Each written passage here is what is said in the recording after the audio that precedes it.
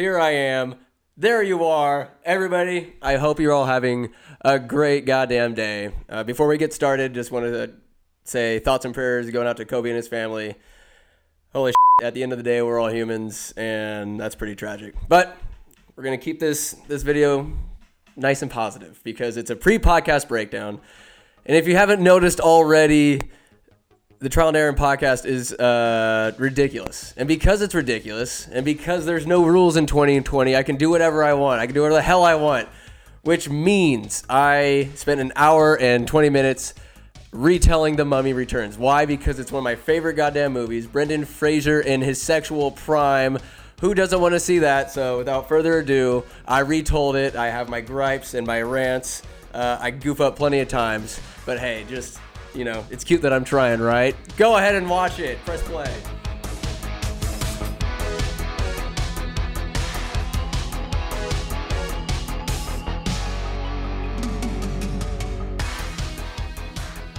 All right, I think that's enough time for the righteous intro to be had. To enjoy it. The 80s, it's generic because...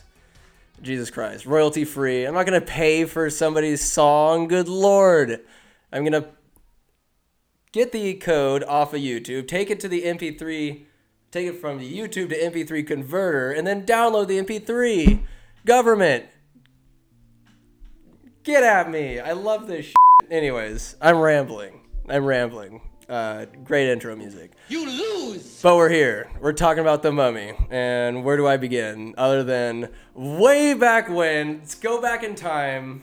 And we see a very sexy Dwayne The Rock Johnson. He is leading an army of ruffians. But they're not in uniform. They're just kind of ragtag. They're not really in formation. But the boys that they up against in front of, thieves. Beautiful city, mind you, but real estate is just unbelievable. Am I right? They're in formation. They're in lines. They're just marching. They're just peacocking. Like, yo, we're in formation. We go to class. We had to wear uniforms when we went to school. Shout out to St. James. Shout out to everybody that had to wear a freaking uniform, K through 8th. All you public school peasants. Get at me. Let's go. Oh. Anyways, enough of that ranting. The private school kids are in formation. All the public school kids behind the rock. He raises his, looks like Drago sword.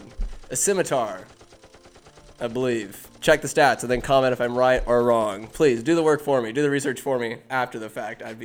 You're a peach if you do. Dwayne just yelled, this time he's The Rock. This is 2001 we're talking here. He yells, Aku Machente! And all the public school kids are just running for it because they're on a conquest, according to the narrator, to conquer the known world, which is a total opposite direction in which we leave Matthias at the end of The Scorpion King, where he rescues this said army from a tyrant. But perhaps after the credits goes down. Who knows? But apparently... he's letting him get lazy, not be in formation, and they get their asses kicked after, how long was it? 7 long years, says Otis, the narrator.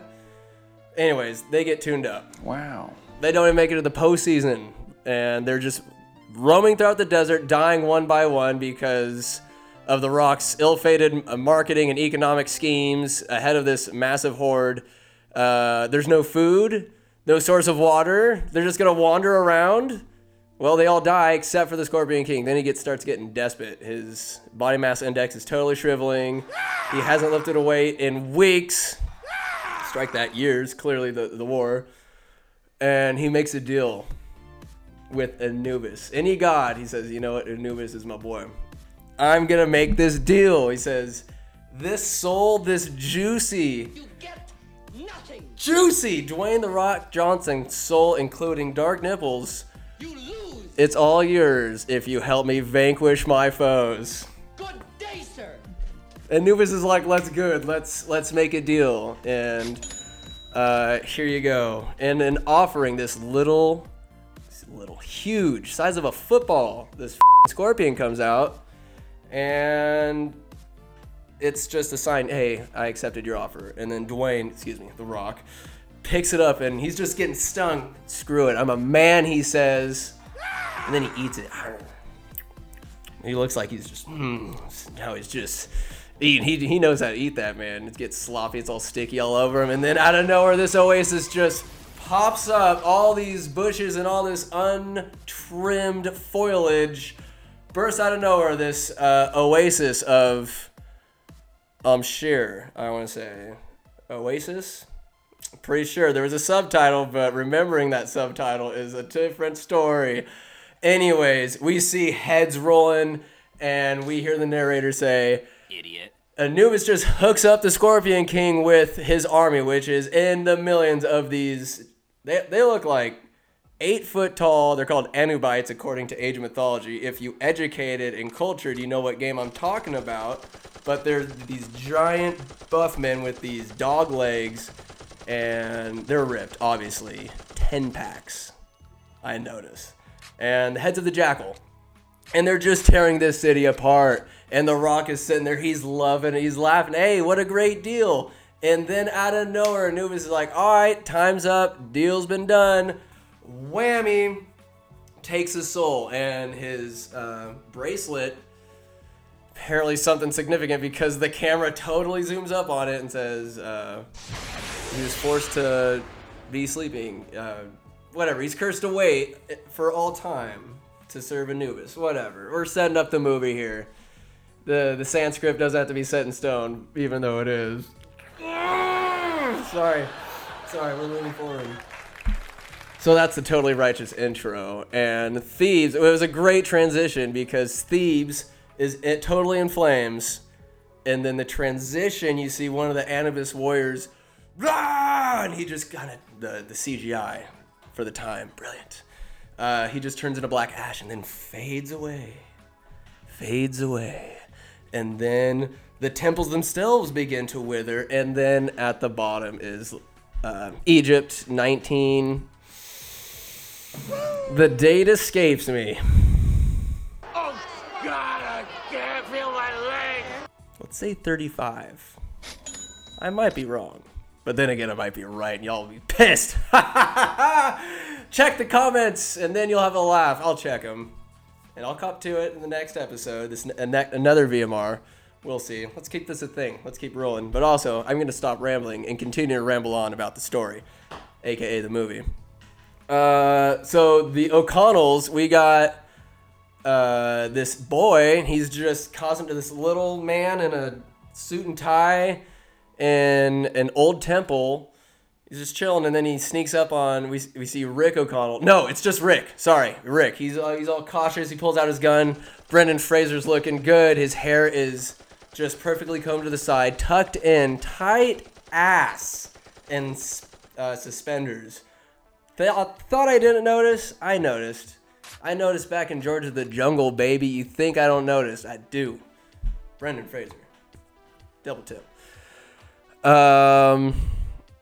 So he's wandering around, something sneaky. The music starts getting suspenseful, but turns out it's just a little boy. It's a scare because of, the mummy. We're in these caves. We're in this temple. Turns out it's a little boy, Alex, lovable son, Alex. He's a cutie, cute little lad, adventurous spirit. But who does he belong to? None other than Evie. He says, "All right, hey." Go back to the main tomb. Just wait for us. But he's like, oh, no, Dad. Your tattoo. He's like, what? Unhooks Rick O'Connell's little man leather wrist bracelet. Whatever it is. You lose. This gauntlet. Pulls it off. He's got a sweet tat. Little triangle there. And Alex says, oh, the cartouche. There's a symbol just like it with the sword and everything. Yeah. He's like, really? Yeah. Sends him back on his way. All right, well, go work, build a better mousetrap. Anyways, then the scene cuts to Evie. Lordy, Rachel Weisz. Ooh, talk about an actress. Talk about a delight to these eyes. Everybody's eyes, not just mine, not just yours, ours. Brilliant. Well done. So, the movie goes on. Yes, it does. She's totally in there, and she starts getting a vision. That's what happens. All right, you guys, just before I go on, this is off the top of my head. I haven't seen this movie recently, so if you see the sputtering or the little buffer ball over my head, just get over it. I'm trying my best here. So, that was outrageous. So sorry. Goddamn. Let me tell you what happens. She gets a vision. Oh, she gets a vision indeed. And then she comes to and she starts unlocking some doors and she starts opening because these visions of the past are guiding her present and she's finding her way through the temple and then opens up all these doors. Finds this open chest, this random chest with these two guards standing on the side. They're skeletons, which means these guys were left in there to die. Ceremonially, I wonder if they, whispered to each other or something on duty while they were left in that f***ing dungeon to die. But they were guarding the Scorpion King's bracelet. That's what happened. Guarding the Scorpion King's bracelet. Evie finds it and is like, oh my god. And then, Rick at some point finds her. They're together, and she kind of pitter-patters around this one pit of scorpions and tarantulas. Ooh, what's worse than that? Scorpions and tarantulas in one place. Oh no! F***ing A. What are you going to do about it? I'm going to tell you what you're going to do about it. She gets across, then Rick just crunches because Avi, he's a man's man. And man's men, I'm your huckleberry. Like stomp on all those little guys. They crush them. They crunch, but it's sandy underneath though. There is sand, so I understand where the crunch would come from. I think it'd be more of a soft push down, but not completely killing the insect. You lose. Good day, sir. Maybe time for a separate podcast to talk about that one. But not this one. This one we're going to delight ourselves. So they find it, but little do the O'Connells know, 3 bandits are on their way into the temple behind them, unbeknownst to the O'Connells. Maybe I already said that. Wow. Why did I put up the number 4? Because it's fun. If you've ever seen Shrek, and it's time for Lord Farquaad to choose his bride-to-be, Thelonious, the torture goes 3. Pick number 3, my lord. Idiot. That's because of Thelonious. Because it's right. Shame. Moving forward, Alex is kind of sees these guys, but he's hidden. He's above. He's on the scaffolding up in the upper reaches of the temple there. The boss and looks like the muscle, the handsome one of the group, going to get the O'Connells, leaving the dummy behind, this just opie-looking dude with a silly little hat, while he's just kind of looking through things. No. The boss goes in after him. The muscle stays back with the dope. They're looking through all this pottery, and you hear the dope saying, like, look at the Egyptians, it's all chipped. Who makes this like that? He's upset that these thousands of years old pottery is damaged, and that just makes me laugh. But we're also going to move on because it's important to do. We're buffering. That's okay. It's coming to me. God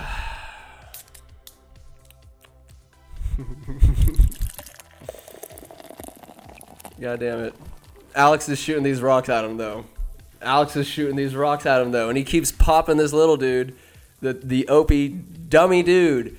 And he's about to do one more. And then he flings it. And then the muscle turns with this cat-like reflex and catches the pebble in midair. Wow. Right before it goes into the dummy's ass. And then he crushes it. The dummy's like, well, I'm going to go up there and get that kid. But the muscle says, nay. Like, puts his hand on his chest. I got this. Meanwhile, Rick and Evie, goodness. What's going on? They done f***ed up because they opened up the box that holds the Scorpion King's bracelet. They set off another curse, and then the whole temple, at least in their side, is filling up with water. So suspense. You lose. and the room is totally rising. But that's not all. The muscle puts a knife in his mouth all the while and starts climbing slowly up the ladder. And Alex is totally freaking out. He's backing up. He's nervous because this guy finally reaches the top.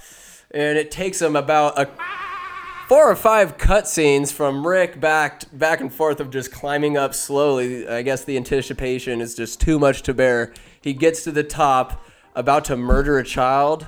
Wow. I don't know about that. Wow. In the meantime, the boss hightails it out of there, followed closely by water, and the water's just filling up, and then they're like, hey, let's get out of here. The muscle's like, all right, you lucked out, kid. He wasn't about to do it. He's a And what took him all of like 5 minutes to climb up a flight of a 1 story worth of a ladder, he just slides down in 0.5 seconds. Just nice and easy. But then because he's naughty, because he's a bad guy, he kicks out the leg of the scaffolding. And Alex is like, whoa, what's going to happen? Meanwhile, Rick and Evie are about to drown. We've had bad before. This is worse. They're just having this cute back and forth. They're about to die. And then the water finally gets to the top. This crystal clear water in this thousand-year-old booby trap. Booby trap. I guess the chlorine, what's it called? Sulfur rock, all that good stuff. Makes for great water and booby traps. Rick and Evie are punching their ticket, dude. Hogwarts 9 3/4 hot. They're going to the end of the line. They're going straight to hell. Egyptian hell. But meanwhile, Alex, in his bumbling ways, the scaffolding falls over a pillar, and that knocks over another pillar, just like his mom. Oh my, I'm just remembering this. Totally like his mom.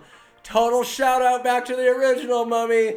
Every pillar starts falling down just like the bookshelves Evie done in the beginning of the previous movie. Wow. That's great. I love that. Great script writing. Anyways, the last pillar falls onto a wall, and that wall breaks, and all this water comes spewing out, and Alex is like, whoa. And he starts running for his life. He tries to hold up the pillar, but he's just not strong enough because he's a little bitch. He starts running, the water comes after him, and then who else but Rick and Evie come floating down right at Alex's feet, just covered in water, just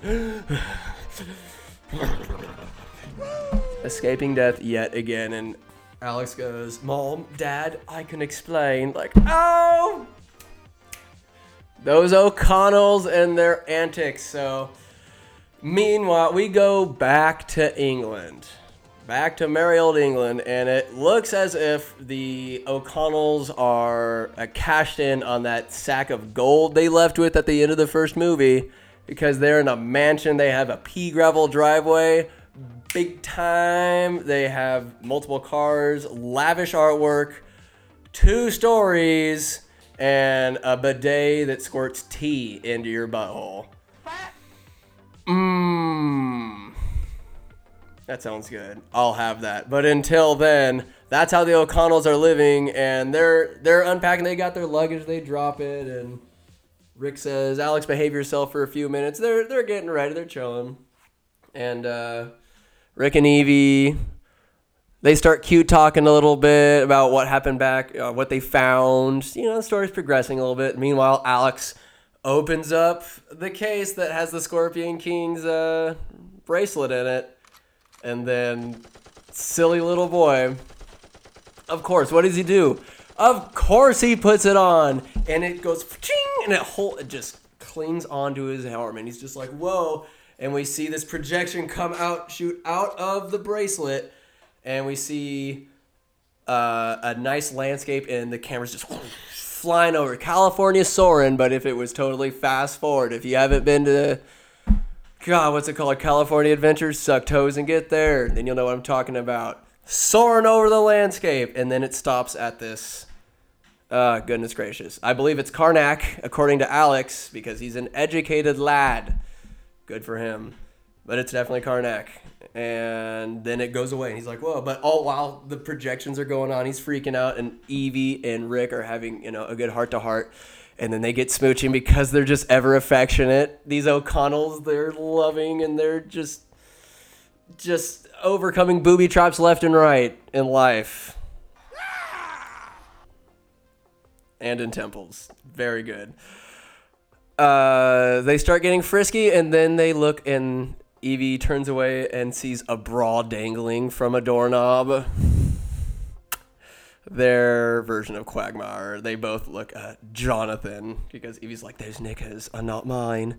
And, Rick grumbles, Jonathan. The Quagmire, he comes in, and he's got this golden scepter about yay big with a star on top of it.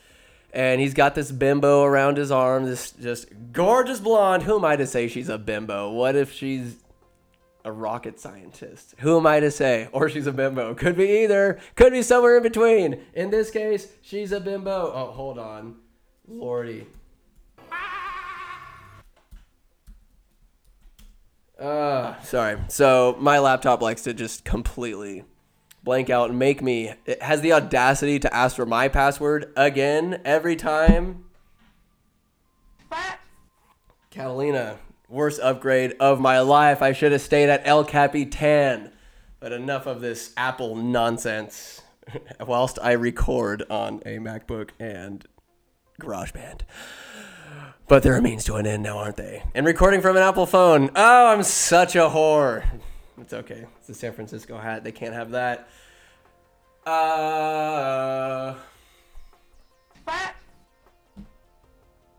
Jonathan, yes. He's telling her a story, spinning a yarn. He goes, well, and then I killed the mummy, stole the septa.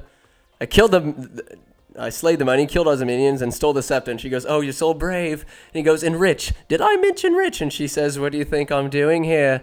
And then You lose. a very stern-looking man in a red turban is approaching them from across the hall. This foreign man, and he looks pretty goddamn serious. He's walking forward with intent. And another man from behind grabs the lady away, and he goes, oh, you're not Sheila's husband, are you? And he's like, you're not Johnny, are you? He's like, then the head bad guy is like, I'm not any Johnny. Oh, I totally skipped a scene. Oh, shit. That's a boo-boo. Pause this level of dramatic effect. After the O'Connells get washed back to their son, Alex. Oh, this is egregious, but you're going to eat it all up regardless. Rewind, because we're going chronological, baby. There is a dig going on, this big dig. Everybody's part of the big dig. And there's multiple excavations going on. Guys in turbans and tunics digging with subpar looking equipment, obviously. They have pickaxes and they're taking at sand with it for some reason. Whatever, I'm not the foreman. Give him pickaxes. Whatever, dude. But the foreman turns out to be none other than a Noxuna Moon. In-body looking every bit as spicy as she did 3,000 years ago. She's somehow manifested, and she's got her right-hand man, this guy with a nice goatee, red turban. Kind of looks like Tim Curry if he had like a black...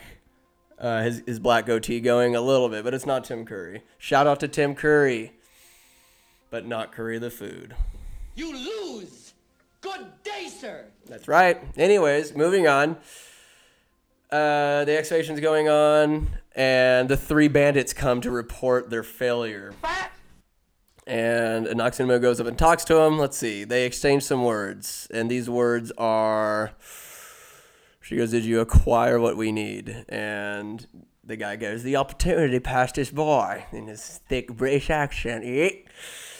It's nice, it's funny. And the opportunity passed us by. And the headmaster turns out to be the curator of the British Museum. Turns out to be an asshole. This uber-educated man falls victim to this cult that belongs to a Noxuna Moon, a subsidy of Imhotep Incorporated. But I'll get there later. Ow. It hurt a little bit. But we move on through the pain because I love you guys. Idiot. Noxinamun's like, yo, whatever. No, the curator's like, we need that bracelet. And then his right-hand man, the second right-hand man, perhaps Noxinamun's left-hand man, this bulging, hulking, the guard dude. He's got the red sash, but his pecs are totally blasting through it. Lochna is his name. Just a beautiful black man, if I do say so myself, that wields a mighty blade, and I'm not talking about oh, handless. You're not old enough to hear that joke. So anyways, we're moving on. The tensions are rising. Tensions are getting a little out of control, but Noxinamun and her beauty say, my dear Hefe, I should have handled this.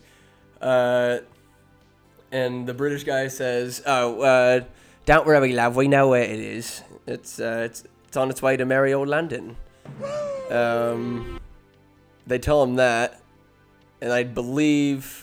So it's like, oh, okay, well, we're all going to go and get it then. They squeal on the O'Connells. They know the O'Connells got it, which is a mystery to them. But why didn't they seek out the O'Connells to begin with? But the story continues. A voice...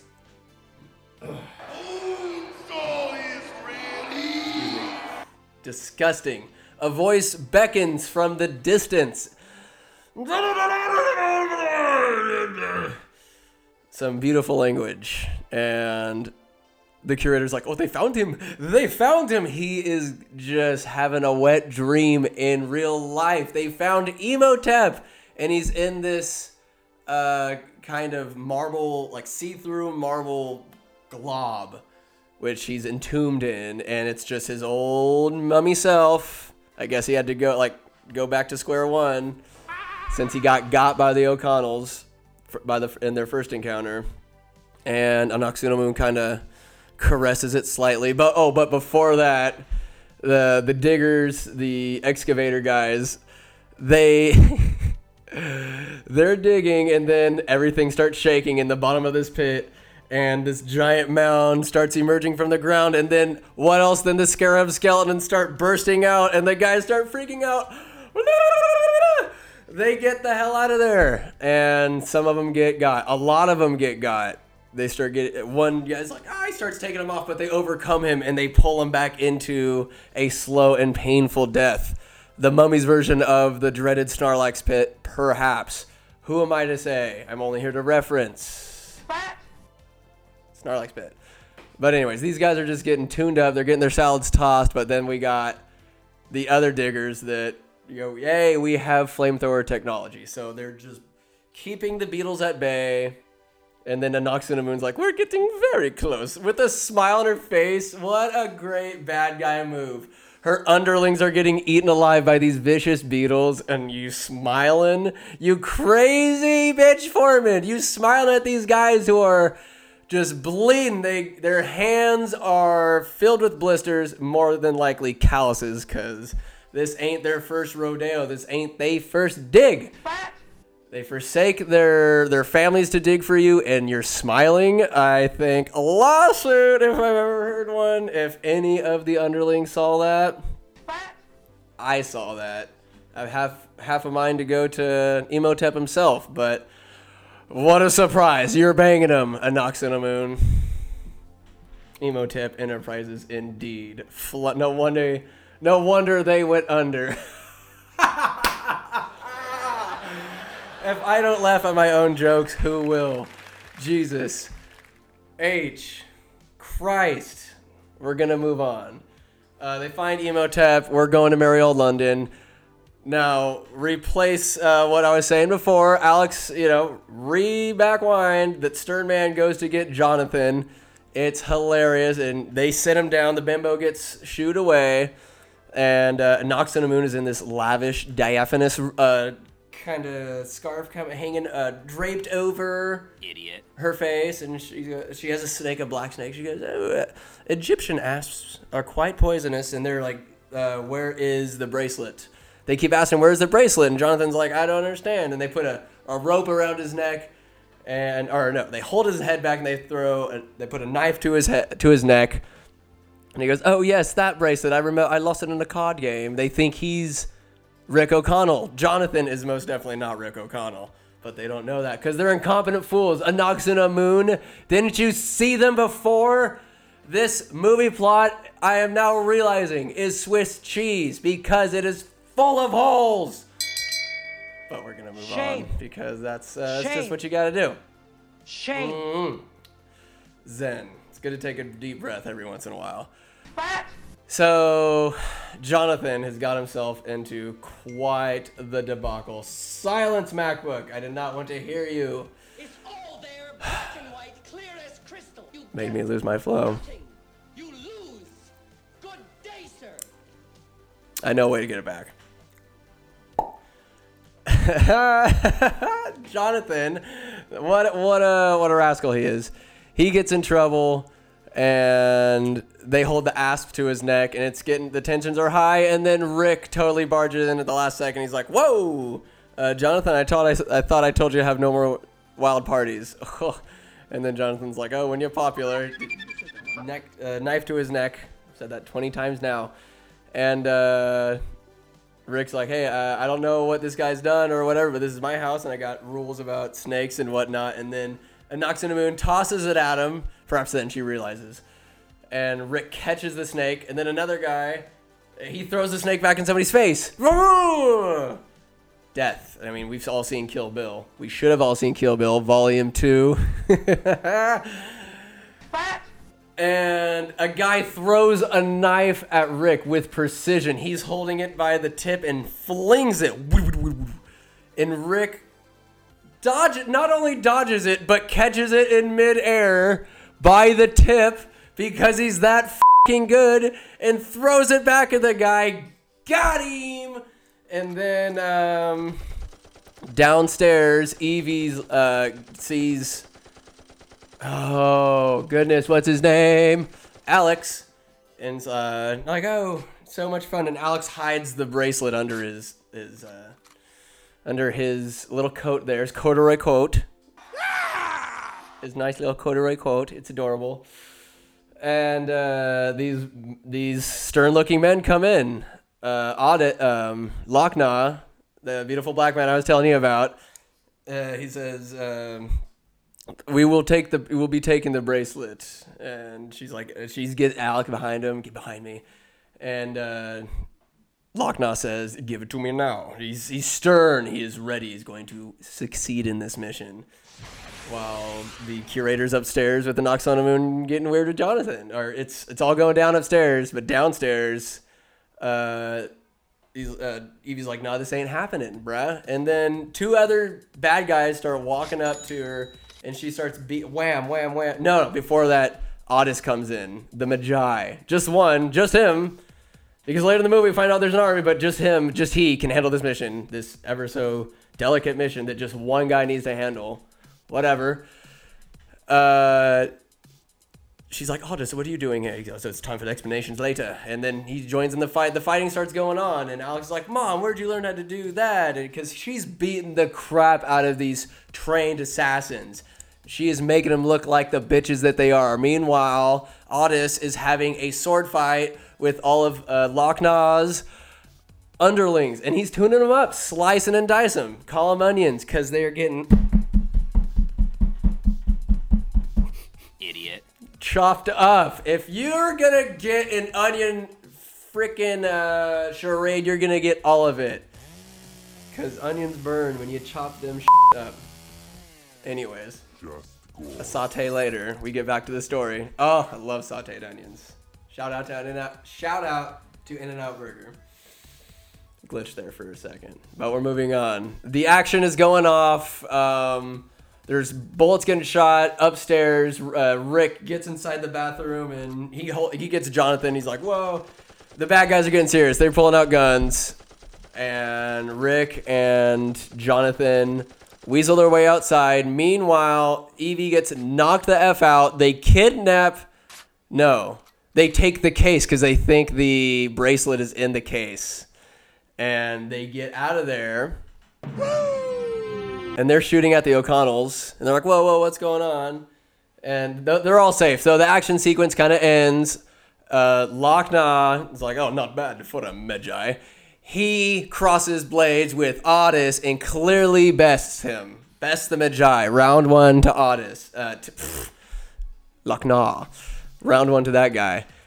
They get out of there, and then he throws his blade at him, and then it lands like, whoa. Wow. It was pretty intense. Luckily, Otis has the cat-like reflexes and dodges the blade. Moving on, Otis says, hey, here's what's going down. Sorry I didn't keep you in the loop, but the bad guys are back. They're trying to reincarnate and bring Imhotep back to life. We realize you're the only people that actually did their job in the last movie. Certainly not the Magi. Here's what's going down, and now we need to stop it. I know it's the fourth quarter. I know it's late, but Otis is... Let me tell you something. It's 5:59. The store's about to close. Otis is the guy that comes in at the last minute, and you gotta serve him. Scum bag, this Otis, but at least he's down to fight. You know, he prefers the Thompson, we come to find out, as they're about to go into this museum. The curator, of course, has a key, and he lets him in to do these silly little sexy rituals with a bunch of Yawk Too High. They're saying Yawk Too High. All the red sash guys, all the underlings, they're in a circle. It's ornate. All the torches are lit, and Rick and Otis go in there. And while they're getting loaded up, Otis notices Rick's tattoo and says, "If I were to say I'm a stranger from the east, seeking that which is lost," I think that's it. And then Rick says, "I am the stranger from the west. It is I who may see." He's like, "How do I know this?" And then Otis is like, "I knew it." Grabs Rick by the hand. "You are a Magi." He says, "You're a soldier from God. You a bad motherfucker." Maybe that's why he was able to catch the knife, because he is sent here from the other side. Why? We will see. But Otis is totally wet over it, and later tells him, like, "Hey, you, Evie, and Alex are like the trinity of this idiot pyramid." Yes, the tattoo, the symbolism. Oh, it's all coming together. Thank you, Otis, you old soul, with them face tattoos. The first to get those face tattoos. None of these silly little rappers. It was Otis with the script unparalleled on the cheeks and forehead. Tasteful, might I add. You Good day, sir. The show goes on. The show goes on indeed. They go into Evie. Where the hell's Evie? She goes in with him because she's a bad bitch. She's a ride or die. She's got pistols. Rick has a shotgun. They go in, and Jonathan and Alex stay outside in the car. And so they go in, and they're trying to raise Imhotep. But before that, no, Evie gets kidnapped. They knock out Evie.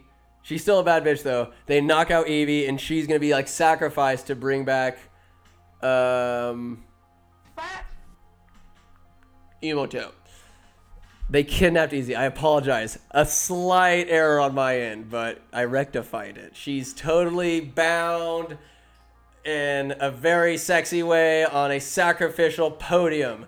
And they gonna get her. Inoxamoon's there. She's excited. Imhotep. Imomo is about to come back.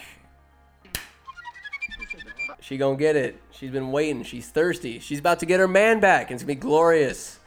But before they do that, Rick O'Connell totally spoils, cock blocks the ceremony, and starts and leaps through the the mid-ceremony. They're about to climax, and he gets Evie, and Otis starts. Is Imhotep back to life at this point? He is. They totally resurrect him because Rick and company are totally slow. And she's like, "Imhotep." She's scared, and Inoxamoon is like, "Oh, I have a gift for you." Sorry, guys. Okay. I'm a little too arrogant about my movie prowess to be messing up this much and skipping over shit. They succeed in resurrecting Imhotep. They get all they got the vibes going. They have the power. Imhotep totally breaks through his little mold, and he's out. He's looking around. Like, what year is it? It's the year of the scorpion. Truly? I'm like, ooh, it's the curator. And he goes, he's just excited it's the year of the scorpion. And then A Knocks on the Moon comes out, and he looks at her. It goes back to the old movie where she's in that skimpy little number, all painted in gold. And then back to nowadays. And she's like, do you know who I am? And he goes, yeah, I totally know who you are. Who do you think? I spent a first movie failing to get you back. And now look at you. But at least you got me back. You performed for the squad. And he's like, I know who you are. You're resurrected. A Knocks on the Moon, resurrected, but only in body, not in soul. Whatever that means. If you're alive, you're alive. But I guess she needs her soul. But she's resurrected. And she's like, I got a surprise for you. It's Evie. And they're going to kill her for you. And he's all happy. He goes, shock moo.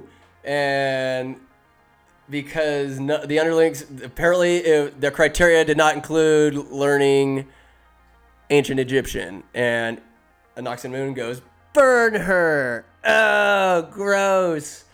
Gross. They're going to burn Evie alive. No, Rick comes. Ah! He gets Evie, and then Ottis starts lining them up like a goddamn Christmas tree, like a gangster in Home Alone 2 and 1, but preferably 2 because that's the better movie. Johnny starts getting them, and all the filthy animals downstairs, the underlings of Emotep Incorporated, get the business. They get filled with lead like number 2 pencils. They're getting it. Meanwhile, Rick is just doing what he's got to do. Gives Evie guns, and the O'Connells are about to get the hell out of there. And Emotep is just, his flesh is just getting popped up. The music is like da da da da da. It's exciting. The O'Connells, easy buddy. The O'Connells are getting out of there. Meanwhile, Emotep gets an urn, and he's like, blah, blah, blah, blah. I'm going to resurrect those who serve me. Shock for you. And he 4 of those uber mummies up here, and Rick looks down and goes, oh no, not these guys again. Ah! But they run out, and they're like, oh, goodness, what happens? Excuse me. The guns start firing. The guns start firing, and Jonathan and Alex are totally freaking out. They go to turn on the car, and Jonathan turns the key and it snaps off, rendering the car useless. And Alex is like, you broke it. They freak out. And then in the meantime, all the action's going on. Rick and company come storming out. They're like, where's Jonathan? And then a double-decker bus comes out of the side and they get picked up. He's like, where's my car? And Jonathan's like, we were forced to find an alternative piece of transportation. And he's like, a double-decker bus. Meanwhile, Brendan Fraser's eyes are just getting wider when he yells. It's gross. It's what he is, but he's still handsome. I don't care. A double-decker bus, and just go. Everybody gets on board. We just gotta go. And Rick looks back and sees those uber mummies just trample his car on their pursuit to him, and he goes, oh no, not my car. Brendan Fraser, you comedic relief son of a bitch, you, not my car. The car's toast. Ain't no insurance gonna bring that buggy back. But meanwhile, in the double-decker bus, the O'Connells are just fighting their asses off. Ottis is downstairs. He's got a shotgun. No, Rick's got the shotgun upstairs. He's fighting off one of them. Kicks the shotgun downstairs. It's just a variety of just, shenanigans. Rick is taking care of business. Ottis almost gets up by half a what is it called? An uber mummy. Because they shot a few, right? But then it became down to hand-to-hand combat. One upstairs, one downstairs. Ottis almost gets the business, but in the nick of time, Evie blows that thing away. Ottis like, ah! And the mummy has these icky long sharp nails about to kill his ass, but Evie saves the day. Bing, bang, boom.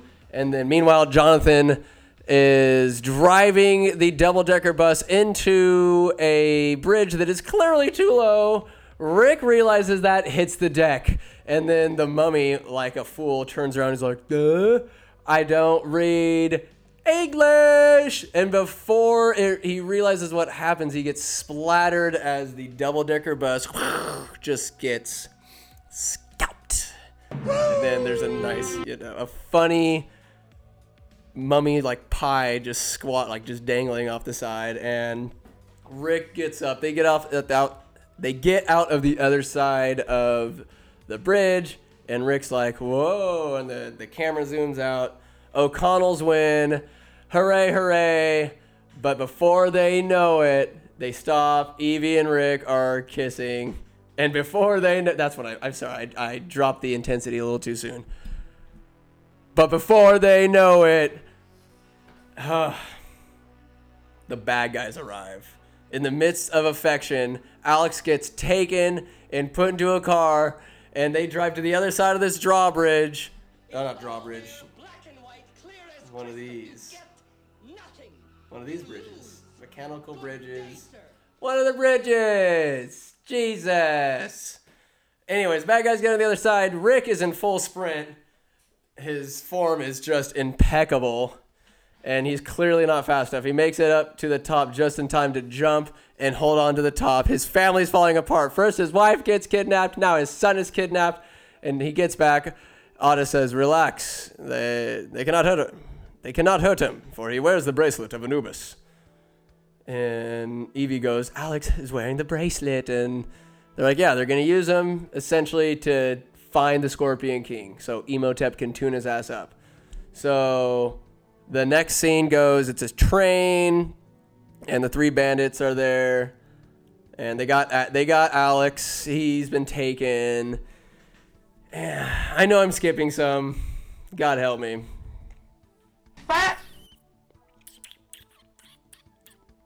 I think Imhotep is talking to Alex.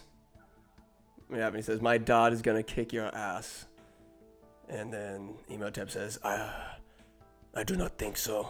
They're just talking. It's fun. He's telling Alex. This is when he's telling Alex, you're going to be the one leading me to the Scorpion King. And then the kid's like, oh, yes. Oh, no. For some reason, Imhotep just starts speaking English. He just understands it and has a beautiful accent. And it's a nice ruffled voice. And he's got the mask on. He's like, all right, you are going to take me on this journey. And then Alex is like, what if I get a little lost? And he goes, oh, this bracelet is a gift and the cursed. He raises Alex's hand. He's shaking. It's great acting, this power of Imhotep. And he says, this will take you there. But if you don't get... the kid's like, all right, yeah, I know. I got 7 days before the bracelet, tells me where it's at or something. He's like, yeah, I know it's going to happen. 7 days. And then Imhotep's like, yeah, all right, yeah, that's true. But did you also hear that the bracelet will begin to suck the life out of you? And he goes, that part I missed. And he goes, oh, don't you think it'd be better to not get lost? Yeah. Imhotep's being cordial to his adversary's son, but only because he has the bracelet. And he goes, my dad is going to kick your ass. And then Imhotep takes off his mask. Ah! Alex is scared because the beetles are going through, and he's just like, I do not think so. Yeah. So that's a scare. And then that scene goes on. Alex gets taken away. And then the three bozos come in, and Noxina Moon, she shuts the door, like, hey guys, you guys are going to get your just rewards. She's like, open a chest, because Imhotep comes out and scares him. Boo! And the guy goes, all three of them get the business. I'm going to vary the details because I'm taking way too long with this recap. All those guys get the business. Imhotep sucks them dry. Like Jenna Jameson. Boom! Sucks them bone dry. Bone dry. And Imhotep is now complete. His flesh is returned to him. In the meantime, the O'Connells seek the help of this guy named Izzy. That's what Rick O'Connell says. And the guy's a little nervous. He starts walking away. He's a little scared. He's a little squeamish, this guy, this Izzy character.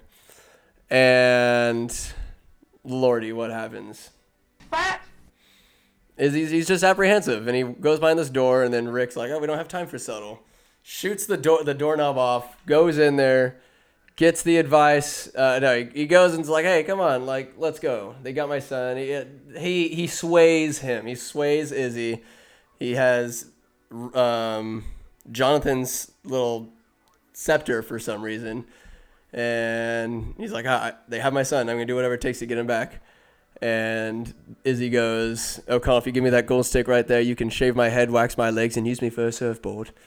I remember that for some reason. And he just wants the scepter. And he gets it, and he takes him to, it's called a dirigible. It's not an airplane, a dirigible. And Idiot. Rick's a little upset. He cocks his weapon. He's like, you're right. You're going to get shot. And he's like, oh, she's faster than she looks, and she's quiet. And, freaking... You lose! Good day, sir!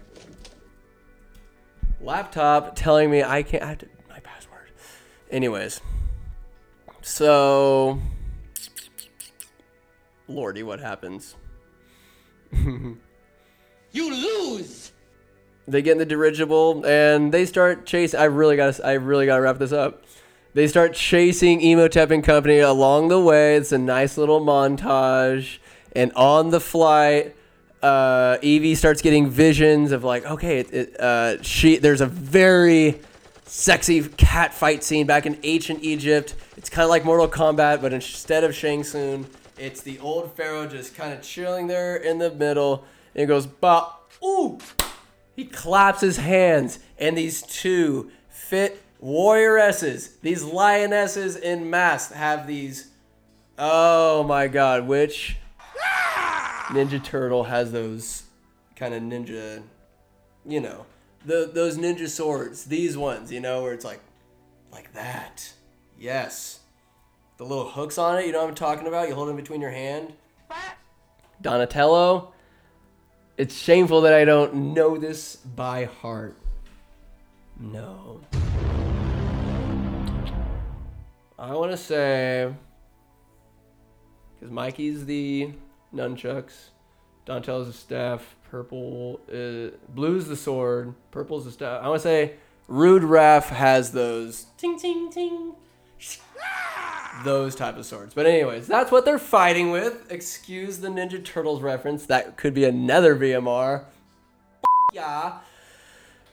They're fighting, and it's an intense fight. It's a great fight, and it turns out one bests the other, and it's quite nice. And the one that was bested, the loser. Idiot. It's Evie. What? But it turns out her name is Nefertiri, and the opponent is a Noxunamun, and the pharaoh's like, bow, bow. We start reading subtitles. I apologize for that part of the movie. Sometimes you gotta read, people. But not between the lines, because he says, yo, who better to protect the Scorpion King amulet than my daughter, Nefertiri, and who better to protect me, be by my side, than my future wife, Anaxunamun. Little does the pharaoh know, Emotep is breaking off a piece of that. He is. 3 times on Wednesdays because ceremonies don't go as long. Whammy. Emotep Incorporated gets started. And it's lasting throughout the ages, apparently. And that's where it all begins, this horrid, torrid love affair. And then we learn Evie goes out to the balcony. The music's like, na na na na na na. The Egyptian stuff. Really. She leans over the balcony. She's just kind of full of herself. She's caressing the side. She's like flowing like a princess would, right? You know what I'm talking about. She looks down and sees who else but Anaxunamun smooching Emotep. What? Oh, that is some juicy, like watermelon juicy gossip without the seeds. You know what? Yeah, without the seeds. Because it's that good. She's like, whoa. And then she sees the pharaoh like, hey, what's going on? And she's like, okay, something's wrong. She goes, Magi. She's like, Magi, like, my father needs you. Get your asses in there. And she sees Knocks on the moon, gut her dad in the back. She's like, oh, and then sees Emotep, gut him, wham, they're just getting all these hit combos. The Pharaoh is getting gutted. He's getting chopped up. This time like potatoes. Tick-tock, tick-tock, tick-tock. Boom, we're dicing tomatoes. Potatoes. Moving on.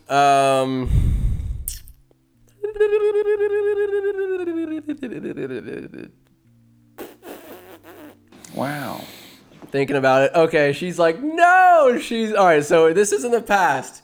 She's like, no. She reaches over the balcony, and then in modern day, she reaches over the balcony of the dirigible, the balloon that is essentially it's a boat, like a wooden ship, a junk, I guess you would say, if it was in the China Basin. Wow. China Sea, whatever it is, a junk with a hot air balloon attachment on top, and it's just floating because why not? And Rick is just like so aware of this nonsense, like, whoa, Evie jumps over the edge, holds on to the railing as his wife inadvertently is about to commit suicide and catches her by the ankle. Clutch. Meaning, I'm just realizing this now, that Nefertiti back in the day must have been like, oh no, Dad, and just tumbled to her death off the balcony because she's overcome with emotion. What the hell? She just falls off the edge of the balcony. I refuse. I'm hoping that in ancient times, some sexy ass Magi Rick, I'm pretty sure if he's a warrior from God that is also reincarnated, he hopped over the balcony and saved Evie. I believe that to be true. Because if she's a badass warrior, she's the princess, she's about to hop over a balcony because her dad's getting gutted. Is that the move, to jump over the edge? Idiot. To get a 2-for-1? No. You lose! It is Emotep's KD ratio. It's 2 dead if it's Nefertiti, but it's a 1-to-1 KD ratio because Nox on the Moon does murder herself shortly thereafter. But back to the Mummy Returns. They get back on the dirigible. They're still chasing, and Jonathan steals the scepter back from Izzy. Whatever. Like, he gets it, and they... Oh, mercy. They're chasing, and eventually the movie just gets to the point where they're on the Nile River. And Rick goes, that's the Blue Nile down there. We must be out of Egypt by now. Like, he knows. You're just the gun and the muscle. You're not the intelligence. That is Evie and Alex's domain, sir. Anyways, Emotep, in a revitalization of his skills, he's just flexing. He's just in a tunic, and he summons the Nile. And he just forces it behind. And just they're in this canyon-like area, and the water's just going down the canyon, whoosh, and the O'Connells realize we're in trouble. We gotta get out of here, and they hightail it, and they're, for some reason, this thing could fly. The dirigible could, yes, obviously flies, but go fast as in fly. Just deftly weaving in and out of the canyon with quite a bit amount of skill, a mastery of flight, mind you, to be going. Why not just go up and out where the water can't get you?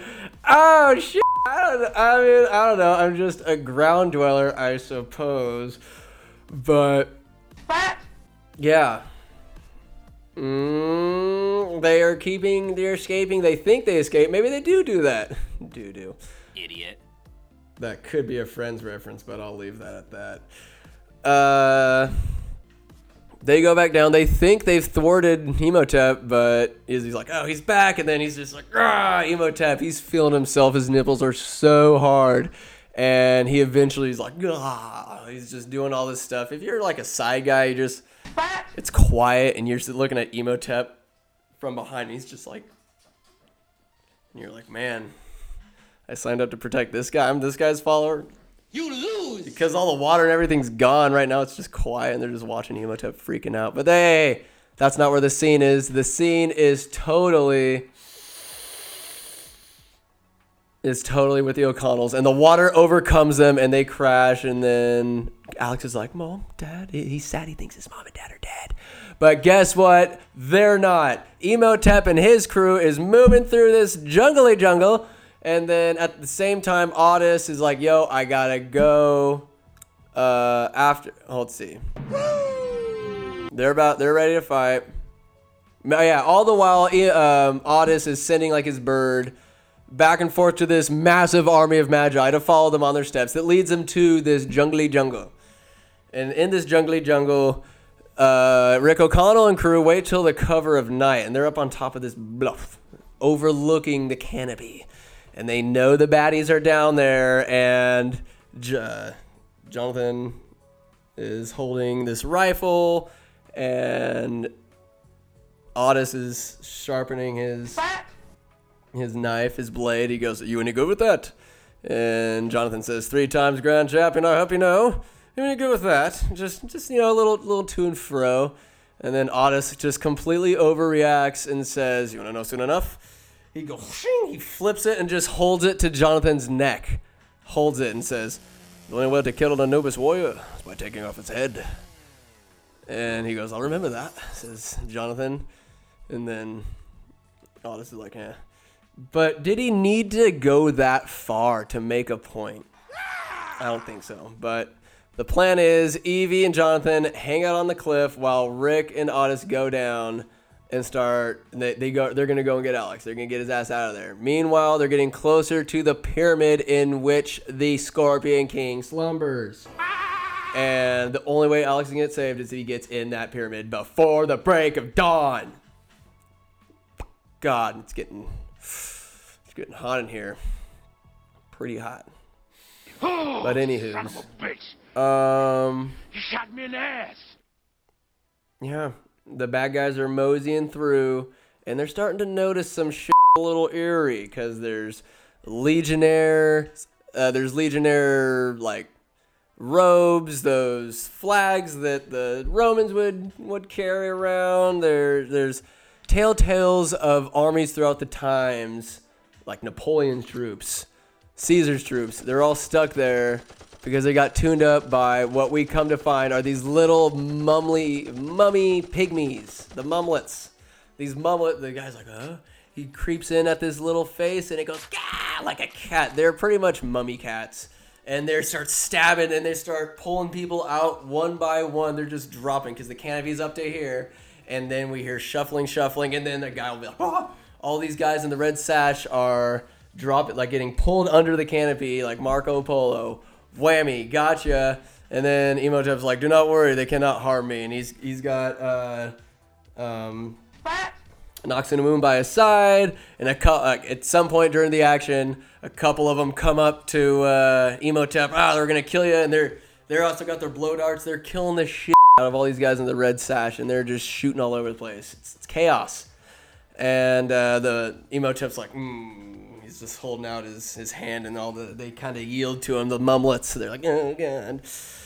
So, yeah, the mumlets leave him alone. Meanwhile, Rick is just flying through, and Evie and Jonathan are just picking off the bad. It's a bad day for the bad guys. Simultaneous ambush. However, the mumlets are nonpartisan. They're going to kill whoever is there that is not they. You lose! Rick's hustling, and then at some point, Otis encounters Locknaw. It's time for round 2, and they cross blades. This time, Otis is a little more hyped, a little more driven, because his bird got shot. Yes, his eagle, his hawk, his best friend, his most loyal friend,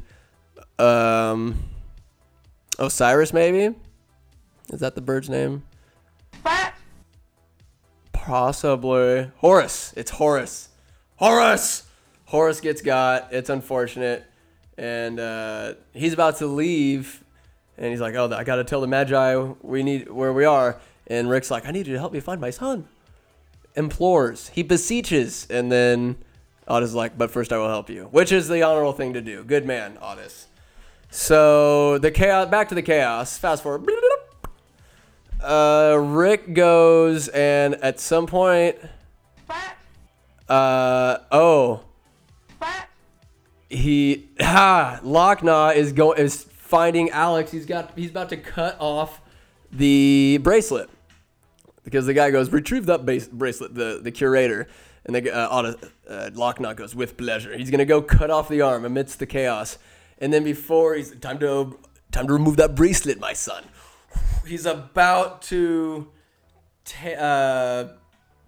cut off Alex's arm. But I believe Otis blocks the blade and Rick takes Alex and he's hustling. He's picked up the fumble and he's running for the end zone, baby. Meanwhile, Otis is laying on a mean block to the main linebacker of the Emoteps.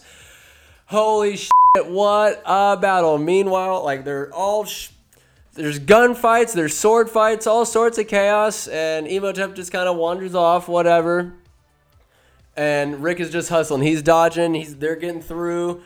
He's throwing dynamite. The theatrics are glorious. And, my goodness.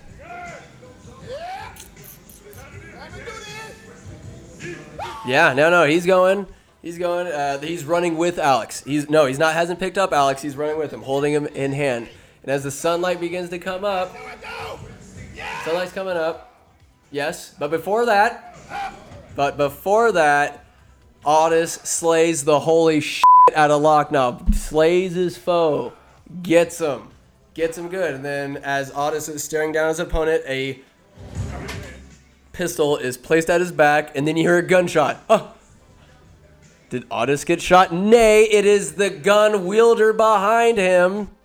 And then Otis looks up and sees Jonathan holding the rifle proudly and gives a nod. Otis gives a nod, and he takes off to go round up the Magi. Idiot. Meanwhile, Rick, I don't know if he encounters Evie. Maybe he does. Like, oh, Mom. And then the sun's coming up. He's like, Dad, the bracelet. And then they're running. They're hustling. The music's getting higher. And Rick, he runs, and then he leaps in the end zone. The sun is at his back. Does he get in? Is Alex dead? No. He's very much alive because Rick performs in and outside of the bedroom. He performs. He gets the job done. And guess what? Gives life to his son yet again. His success rate is just like his fertility. It is just potent. Always works. And I love it. Except... no more than 30 seconds later, Evie totally gets gutted by Anoxinamoon. And Rick's like, no!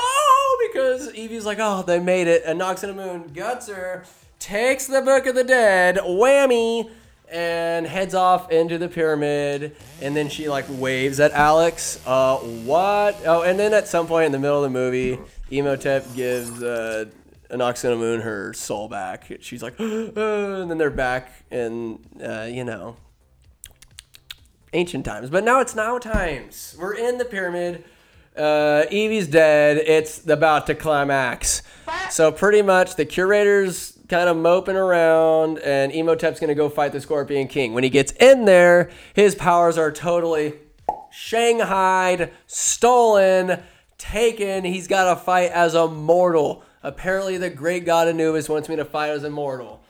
Goddamn, against the Scorpion King. So anyways, Rick's on a mission. He's gonna go kill his wife's killers.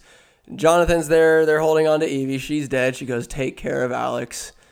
Oh, it's so sad. Okay, let me give him a moment. That is such a sad scene when Evie dies. It's awful. And so Rick goes in. Jonathan and Alex are outside just chilling. They're moping. And You lose. yeah, Rick goes in. He's finding him, and then at some point the scene goes back out, and Jonathan's trying to console Alex. He goes, hey, she's in a better place now. You know how it says in the good book. And Alex is like, a book. That's it, a book. And he goes, come on, Uncle John, come on. And they pick up Evie. I believe Evie's body's transported inside. I think Jonathan has her. And Rick is ready to totally kick Emotep's ass. He sits there. He's got a knife. And in the meantime, the curator totally snaps on the bracelet of the Scorpion King on his wrist, sticks it in this glory hole that is in the temple, in this ornate pyramid's wall. And then it just, oh. And then he walks by, and O'Connell sits there and sees him. And the guy's like, "You're too late, O'Connell. We've already awakened the army of Anubis." Blah, blah, blah. And then he starts, like, his arm just gets ripped off, and he pulls back his hand. It's just this, like, fleshy, like, you see his bones because all of his flesh and everything's got tore off. It is totally awful, dude, but he deserves no less. In the meantime, the army of Anubis is totally summoned. Odys gets to the head of this massive horseback magi army, all dressed in black horses, and the army of Anubis starts showing up. They're ready to roll. They form out of this dastardly shadow, turns into a cloud, turns into the Anabites, or the Anubis warriors. It's about to go down, ladies and gentlemen. So, you know what? That ends up going down. I need to speed this up. Jesus Christ, it's already been an hour plus. Jesus Christ, computer. Boom, every time. Golly gee willikers.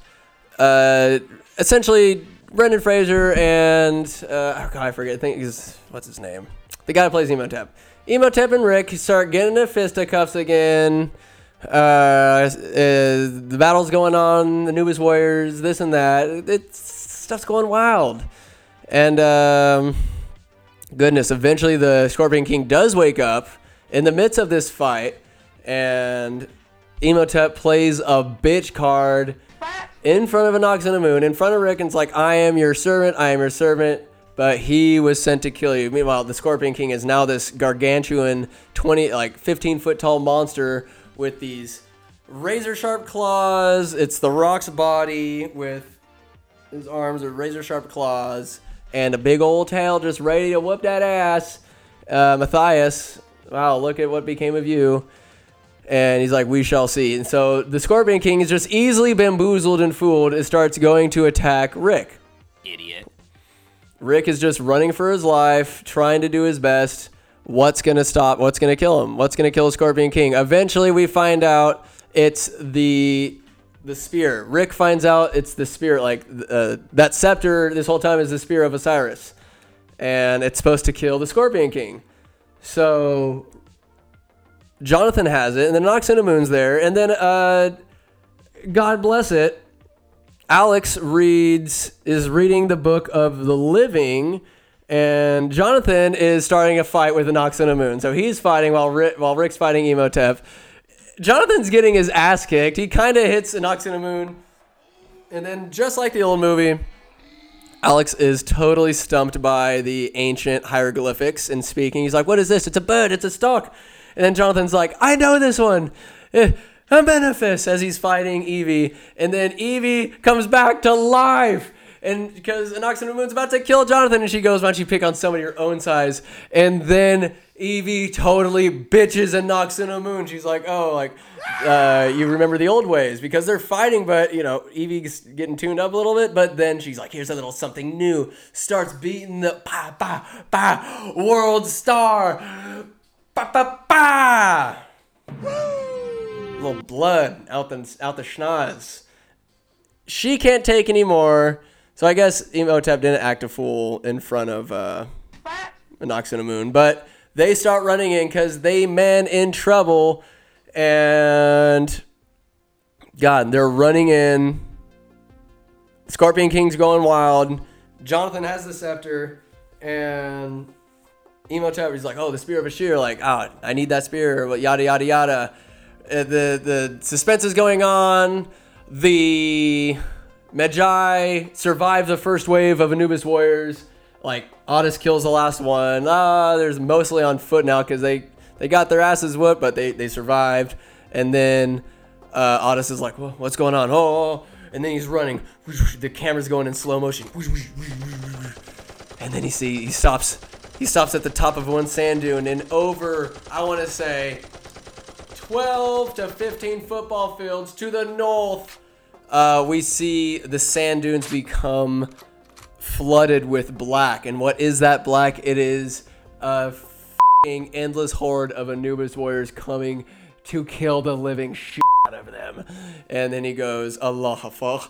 It means God help us, we see on the subtitles. So while God is helping them, the O'Connells are helping themselves to a clutch-ass move where Jonathan throws, he's like, I stand aside, Alex, I'm a professional.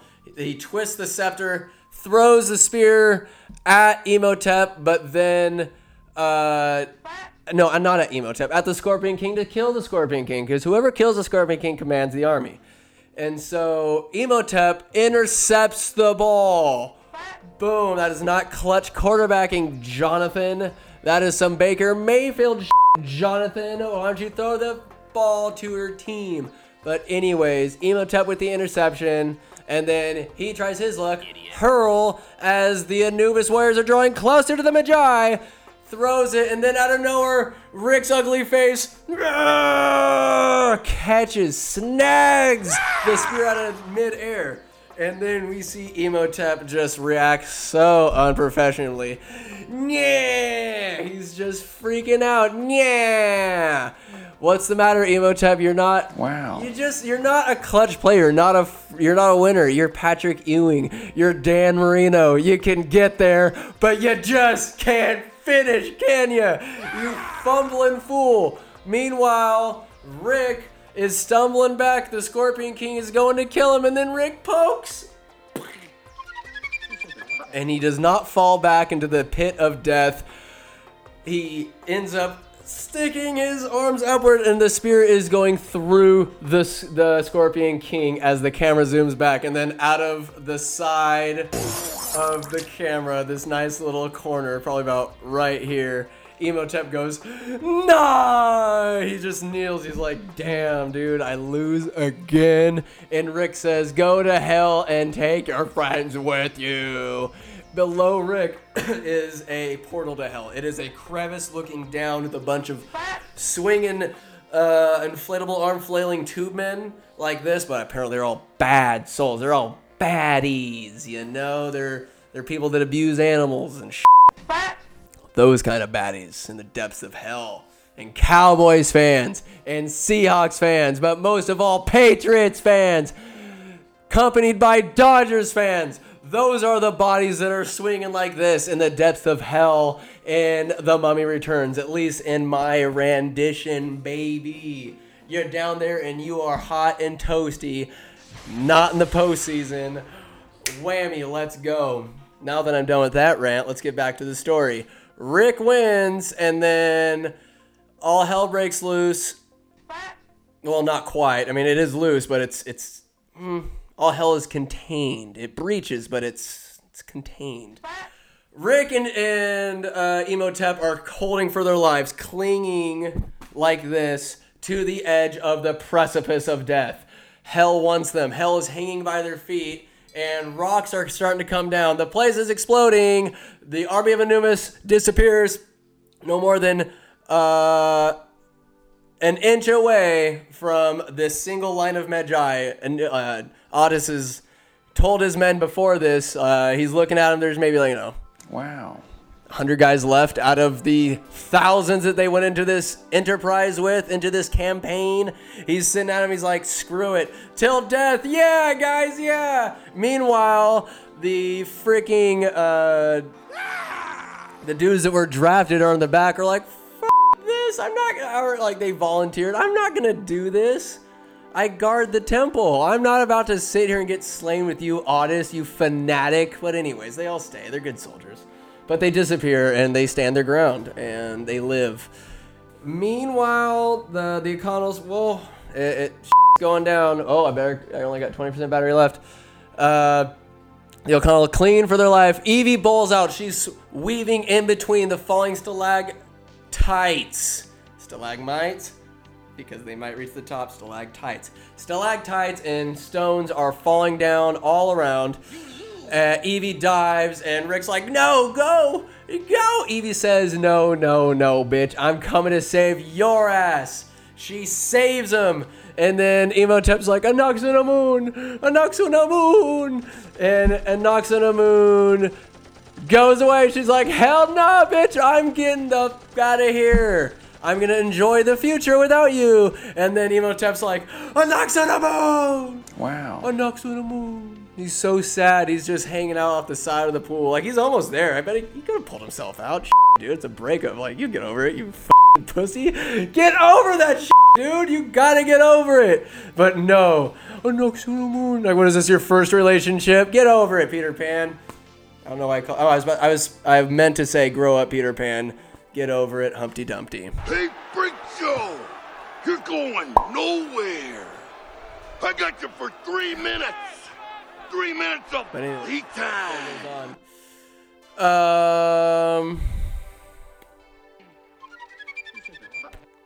Imhotep just loses it. 13 Reasons Why. He says, why not? And he just floats back and lets all those fans the aforementioned fans, tear him to shreds. Am I right? Yeah. Anyways, so he's dead now after he was resurrected dead.